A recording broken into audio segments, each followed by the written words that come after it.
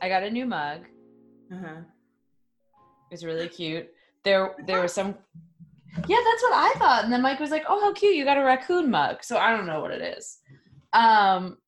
No, because a raccoon would have dark circles around the eyes. But it's got these little dots. Are the dots representations of the dark circles? No, it's a fox. Okay, well, good. Anyway, I will fight him. It's a fox. I just want to be clear when I tell the story. I did wash the mug, but I guess I didn't get all the stickiness off. And so I went to pick it up while like all of my electronics and everything was like loading and getting set up. And my finger got stuck to the sticky thing and it like jerked a little bit. And like it literally almost spilled all over all of my electronics. And like I was just like, God, that would have been we don't need that today. No, man. Tomorrow maybe, but not today. Oh, that's my biggest fear. Mm-hmm. Well, welcome everyone. Hello. To Historical Shade. We just got back. Well, I just got back from visiting Julie in Boston. So we thought we would kind of start off. We took a lot of tours, and we thought we would kind of start off talking about like our experiences with these tour guides. Because if you're listening to this podcast, you probably take a historical tour or two, or if you haven't thought about one, we'll give you the lowdown. Oh man, yeah. So, so the first tour we took was with, I can't remember his last name, but we probably don't want to tell someone's, well, it's on his business card. I'm going to finish my coffee. You're welcome. Thank you. Thank you for coming and joining us today. It was the North End Crime Tour. Mm-hmm. And the tour guide is also the person that runs the business. So it felt like this is a guy that is just really interested in this like specific topic in history and is passionate about it and decided to make a tour out of it and sort of share that. And it was so fun and interesting. And just anytime you take a tour or go to a museum or whatever, and the person talking to you about the topic is like visibly interested in it, it makes it that much better. Like I hate when people are just like, hi. Have you ever been on a tour where they would bring out cute like note cards? I've been on several of those, especially in Savannah, where they're like, I just and then they read off of a note card, so it seems like someone's like senior project. Ooh. And like the thing about tour, like I was a tour guide for a while. My mom was a tour guide my whole life. And Julie, were you ever a tour guide? I was. My first year in Orlando, I was a tour guide at the Titanic Museum, which is called the Titanic Experience. And we just like, I just want to say that like, there is such a difference between a good tour guide and a bad tour guide. Like to be a good tour guide, you have to be a storyteller. And we saw some great storytellers. Like, and so if you have a tour that you're like, I'm into it, I'm invested, that's a good tour guide. And if they allow tips, like tip your tour guide, because they are giving you like an hour to an hour and a half long show. That's just them. Like they probably aren't getting water the whole time. They're trying to keep you engaged. Like tip your tour guide. They're probably either overdressed for the heat or underdressed for the cold. Yeah. Yeah. And this is like, there are probably too many people on the tour for them to like speak properly. So they're screaming or. I was just thinking about that. How do you find that balance of like, because for me, it doesn't take it out if they're giving tour guides amplification, and they have those little like speakers that like zoo people have and everything. Mm-hmm. We had those at one of the places I worked. I won't say which one, but it really did help, especially if there's like 40 people and there's a giant room where then the people can actually walk around the room while you talk. And then you're this nice booming system, you know, it would be nice. Sorry. It would be nice if like we talked about what are they called? The bell ringers in Boston are trying to get unionized so that they can have amplification. And there's like these beautiful cemeteries that people are like huddled into one corner because they're all listening to this one tour guide. And can you imagine how much more fun it would be if you could kind of wander the cemetery a little bit while still hearing them? Yeah. Now I do wonder, like, what are the rules about, like, when we were in like North End, like in the residential areas, like I wonder, Yeah. but even then those speakers are so omnidirectional. Yeah. And they're That not it's that like- loud. They're like $15 on Amazon. Yeah. You know, like they're not Super Bowl quality, I guess. Super Bowl. I love that that's your comparison. It's either $15 on Amazon or Super Bowl. I go 0 to 60, everyone. That's my range. Speaking of graveyards, we also took, what was it, like the Ghosts and Gravestones? Yeah, Ghosts and Gravestones by Old Town Trolley Company. Old Town Trolley Tours. Oh, we also paid for all of these folks. Like, we're not a sponsor. But if they want to sponsor us, hit up your girls with some coffee. But we took that, and Old Town Trolley Tours are in a lot of historical places. Like there's one in Savannah, there's one in St. Augustine, there's one in Gettysburg. Like these are the Philadelphia. So like anytime there's a historical city, they're usually there, and they have like a ghost version called Ghost and Gravestones. And we had a tour guide. Her name was Violet Fox Ghost. Follow her on Instagram. Who was giving it for an hour. Like, well, not even an hour. Like, think about like the whole, like, because they tell you to get there half an hour early, so you're on the bus, and she literally spent a half an hour not talking, just like creating atmosphere in that bus. Yeah. And she did such a fantastic job. Mm-hmm. Yeah, it was great. It was phenomenal. And also our bus driver, Cordelia. Oh yeah. Full on, like, she had a little stuffed owl, and she was full on wearing Gryffindor robes.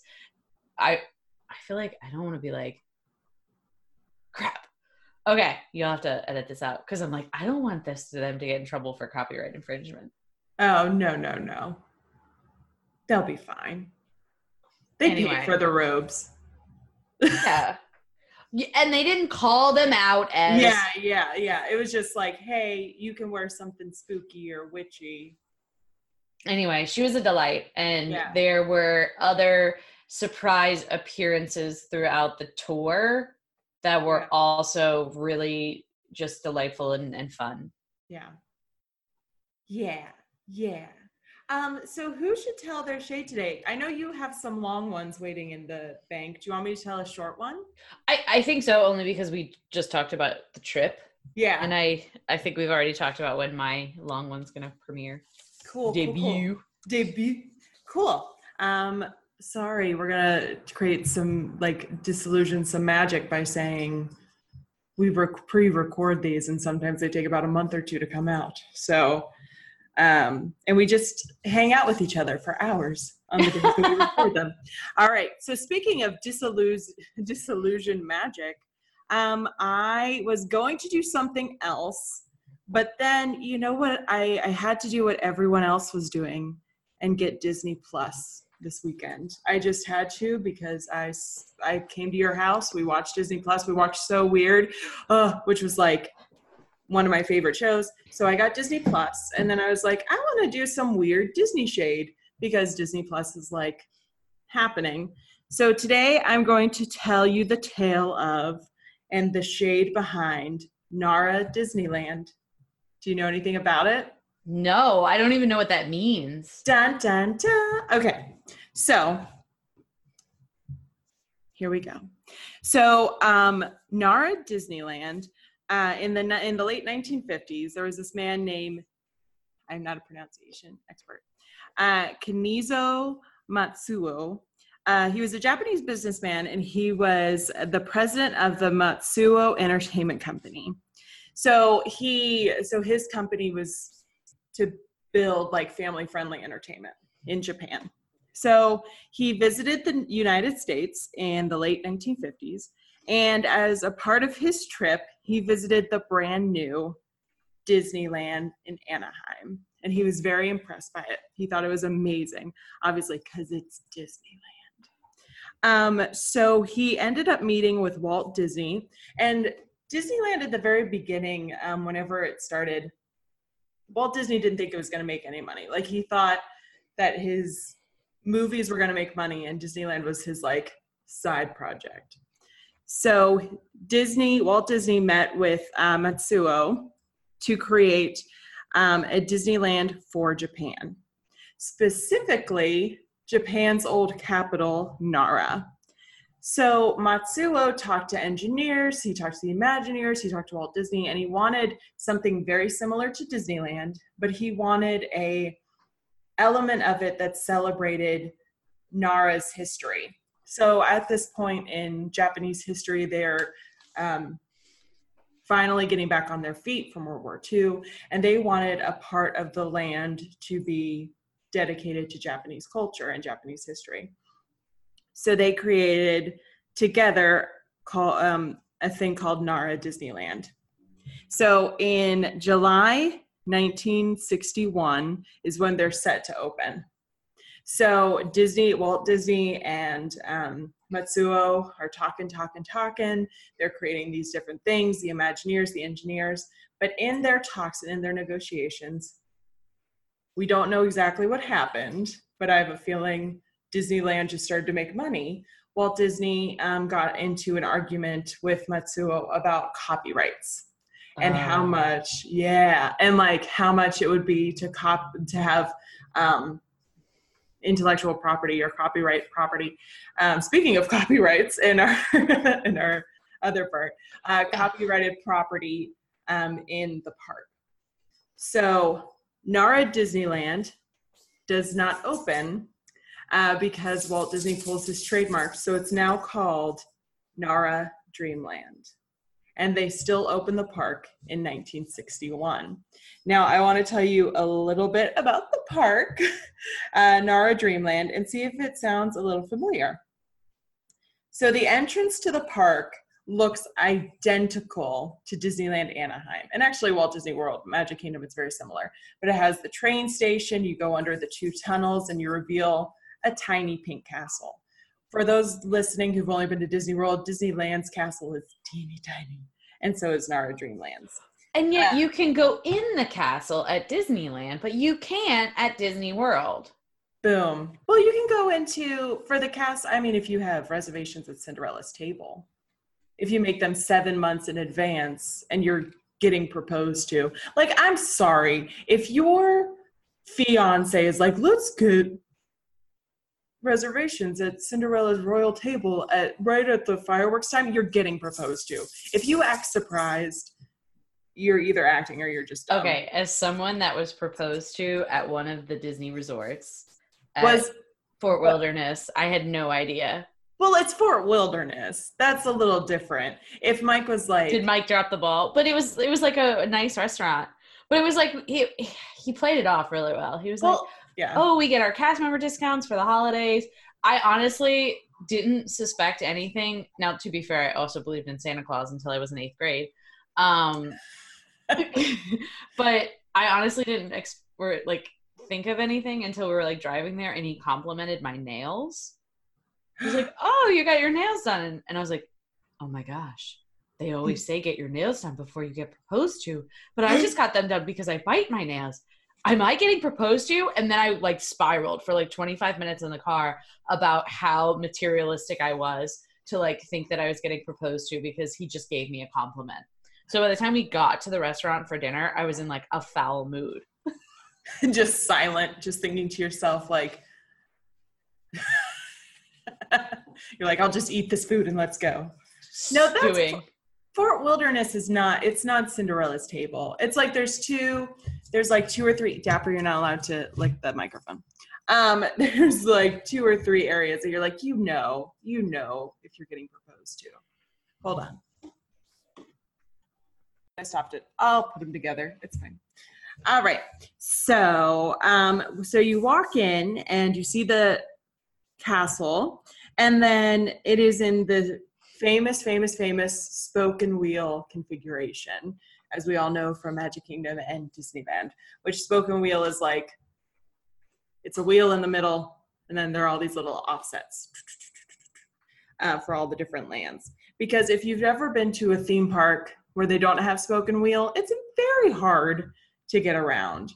I would like to mention SeaWorld. I worked for SeaWorld for a long time. I still don't know my way around half of it. Because it just, you're like, wait, where am I? What's happening? Where are we going? I'm totally, now that you mentioned that, I'm like, oh my gosh, yeah. When I worked at Busch Gardens in Virginia, and there's no way that's a spoken wheel because there's just like a river running through it. Yeah. And there was like one way, like there was like, you could go the long way to get to things, or there's this like deep stairway in like the middle that allows you to cut. But it was like, I think we called it like Heart Attack Hill or something. Yeah, so like the spoken wheel, Disney was the first person to do it. Genius. So Nara Dreamland has that as well. So the park has its own mascots because they can't have Mickey Mouse and Minnie Mouse. So they had Ran Chan and Dory Chan, and these were two children dressed as British guards. So that was their like. And that makes sense because there's a castle and there are these cute little children by the castle, that sort of thing. And just checking, you mean like character? Yeah, like not characters. Like actual children. Yeah. Okay. Mascots, sorry. Fur characters, not face. I haven't worked there in so long that now I forget the terms. Fur. Animated character, not face character. Sorry, I'm just disappointed in myself that I forgot the term for it. So a few things that it had that were very similar to Disney is that they had a ride called the Miracle House, which was you walked in and you entered a pirate ship and you flew over scenes from around the world. So it's very clear that this was supposed to be the Peter Pan ride before the trademarks got pulled. They also had what they call bobsled, and it was basically the Matterhorn. And then they had a jungle cruise where you would still board the jungle cruise. You would, the tour guide would make all these puns. They would shoot an alligator, and you would see the backside of water. They had the Skylift, which was that took you from Fantasyland to Tomorrowland, which is the way Disneyland was before. And now Walt Disney World has its own Skylift. Some things that made it different was they had a ride called Turtle Boat, which was a lot like what was called the Phantom Boat when Disneyland first opened. But what happened was this turtle boat took you to inside the castle and took you to see Princess Atenome, which was a Japanese folklore princess and some mermaids. So it was this water ride that took you there. So that one was based in Japanese folklore. There was also a thing called the Haunted Maze that opened 8 years before the Haunted Mansion. And this Haunted Maze, in the guidebook, it says the translation was Satan and many goblins await you. So that's terrifying as all fuck. But wait, you said 8 years before the Haunted Mansion? So this preceded it? Yeah. Interesting. Yeah. So, but there's controversy that the Haunted Mansion was already in the works because it does take years for those rides to pop up, unless you're other theme parks, and it takes 6 months. Not Disney. That was my shade. You know who you are. So if you want me to go on a rant about rides that should not exist, but not Disney. I love all of Disney. And then in the Haunted Maze, you got like a little passport, and then there were 3 checkpoints that you had to like visit before you could like exit. So they were like, no, you're going to keep going. And then the very front of this Haunted Maze was shaped like this giant witch coming down on you and all these demons coming down on you in the middle of Fantasyland. So if you could imagine, like, we're going to think of Walt Disney World, like where like Pinocchio's food like restaurant is, it would be this like giant terrifying witch, and how scared kids would be to turn that damn corner. And then what I think is really cool, they had instead of Frontierland and Tom Sawyer Island, they had a thing called Ancestorland. And so you would take a boat over there, and they would have like old samurai residencies, they would have old tea houses, and then they would even have brothels like set up to like visit, like fake ones, not Oh, in okay. I was operation. like, Yeah. So like where they would have, I feel like, to be fair, in this translation where I'm like, oh, brothels, if someone from another country came over to Frontierland, it was like saloon, and then they looked up what a saloon really was, like not like it would be a very similar translation. So, but I think that's cool that like we have our frontier land, which is kind of our like our land of the past, and they had samurai, this like samurai residencies, that sort of thing, ancestor land. Unfortunately, unlike a lot of history, Ancestorland was not the most popular, so it became a water park later on. A few things that it had also that were different than Walt Disney World, or Disneyland, sorry, is it had it was called Oscar, which was a wooden roller coaster based on the cyclone at Coney Island. So that came in. And I love wooden roller coasters. There was also a thing called Screw Coaster, which was a double corkscrew steel roller coaster, which obviously you don't see like anywhere in Disney property, except for Disney California Adventure has one loop, but it's not a corkscrew. And then they had go-karts, which is fun. So that's kind of what it looked like in its heyday. this sounds huge. Yeah, it was. I mean, it was the size of Magic Kingdom. Yeah. Ooh, wow. Yeah, in the middle of Nara. Well, Nara Dreamland did well for a little while until in 1983, Tokyo Disneyland opens and Nara Dreamland slowly decreases in numbers. In 2001, Tokyo Disney Sea opens next to Tokyo Disneyland. And also in 2001, 40 kilometers away from Nara Dreamland, Universal Studios Japan opens. I'm gonna be real honest here. I never learned the transfer of miles to kilometers. So kilometers are like 3 to 1. So it's okay. like within like an hour's distance. Yeah, that's real close. Real close. Real close. It's like Busch Gardens to Disney. Okay. Or Legoland to Disney. Okay. That's my translation. So it's like all like Orlando, and you're like, that's not technically Orlando, but all right. So those open in 2001. And so instantly, because those have trademark properties, those are the real deal. Boom. Their attendance decreases horribly. But that's 2001. The park does not close down until 2006. So it has 5 years where there's like nothing happening. So if you are, I'm sure there's a word for someone who loves to look at abandoned places. And if there is, let us know, listeners, because I'm one of those people. Oh my gosh, I am too. Like my thing seems so weird because if we're driving in the car and I see like, I don't know why, but for me, it's like, especially like abandoned apartment complexes. If there's like a name on it, I will immediately look it up because I want to know what happened. Yes. Yeah. Because so many times it like comes down to a developer came in and bought this property with the intention of doing something else with it, made everyone move out, and then for whatever reason it didn't happen, and so now it's just abandoned. Yeah. There has to be a name for it because there's too many of us. There's too many. I don't know if it's like abandoned files or something like that. But if for all of those like Julie and I who love abandoned places, YouTube Nara Dreamland while it's still like open but nobody's going.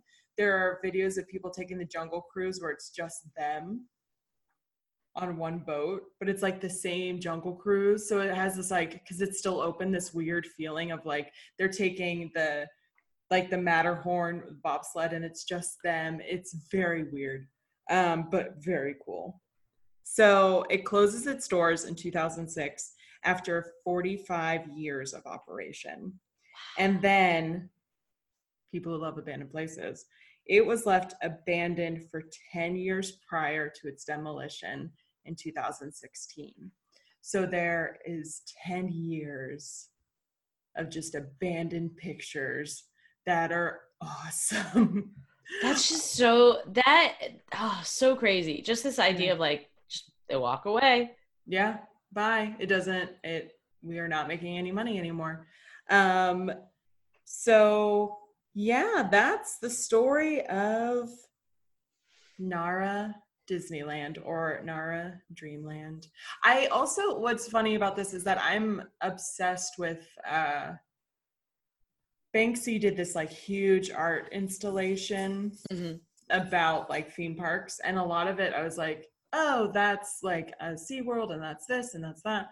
And looking at the abandoned pictures of Nara Dreamland, I was like, oh no, this was a lot of its inspiration, like how things are situated and stuff. It's very interesting. So was there ever like any acknowledgement from Disney about this park? Not after they cut ties. I think it was just like, you're not going to pay for my trademarks, I'm out. Yeah. It's interesting because like when you started talking about these like attractions, like I looked up like the Haunted Mansion because I wanted to see it and stuff, and like everything that sort of popped up, like the Buzz description or whatever, is all like, this park ripped off Disneyland, or like they stole Disney's ideas. Like there's not that an acknowledgement of, well, there's a story behind that. Yeah, where Disney was all in with Matsuo until that trademark agreement. Oh, so interesting. Yeah. And I wish like I could be a fly on the wall and be like, I know what happened and contractually why it fell through, but those are we're in business a lot where it's like those things are just so minute. Like the smallest like dollar amount can make people go, you know what, I'm out, because I know that you're going to take advantage of me.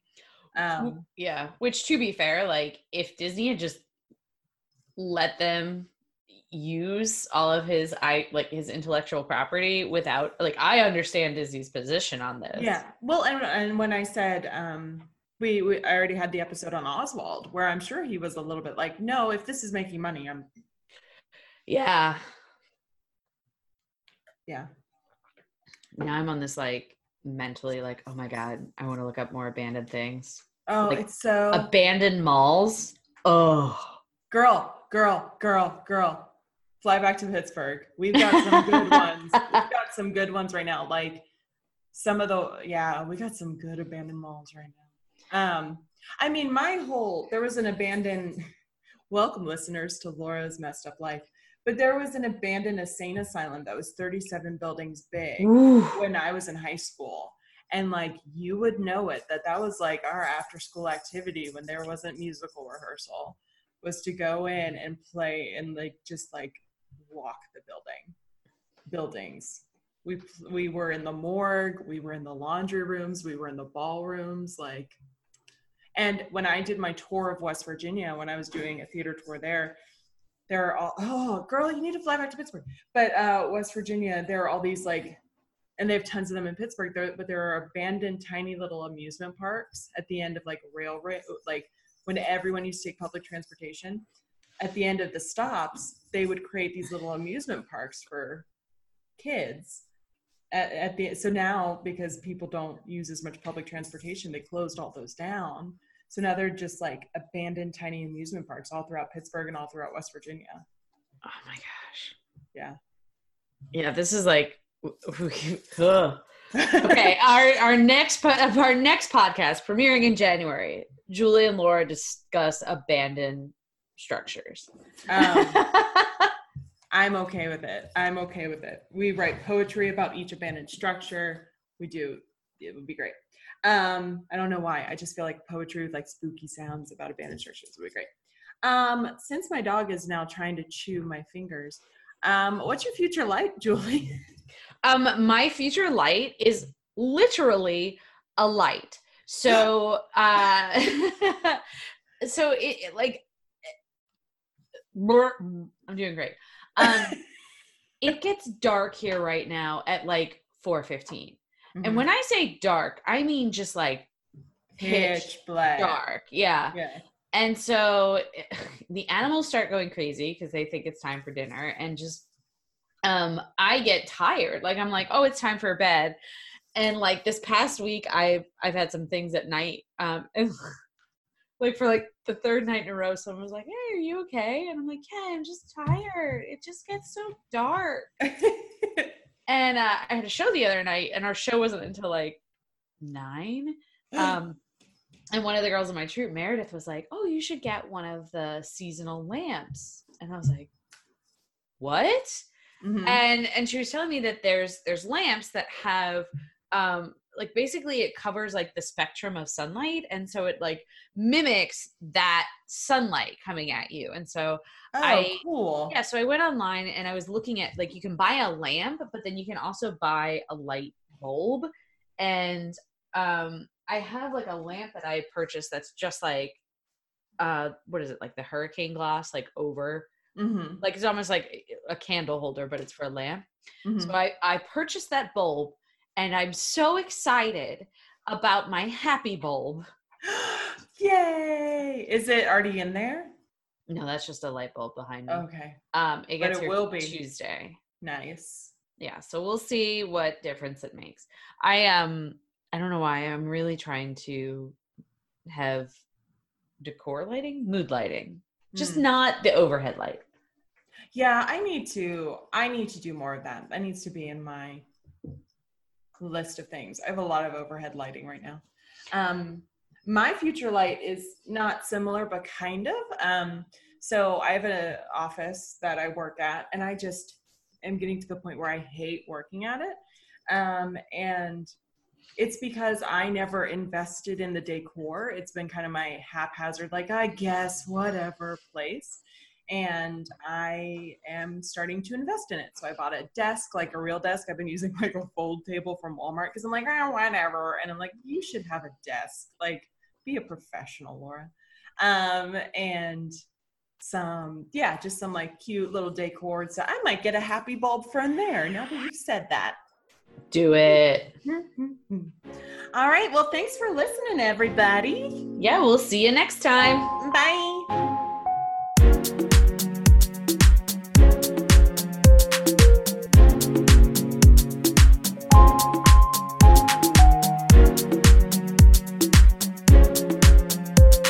historicalshade@gmail.com, and you can follow us on Instagram at historical_shade or Facebook at historical shade.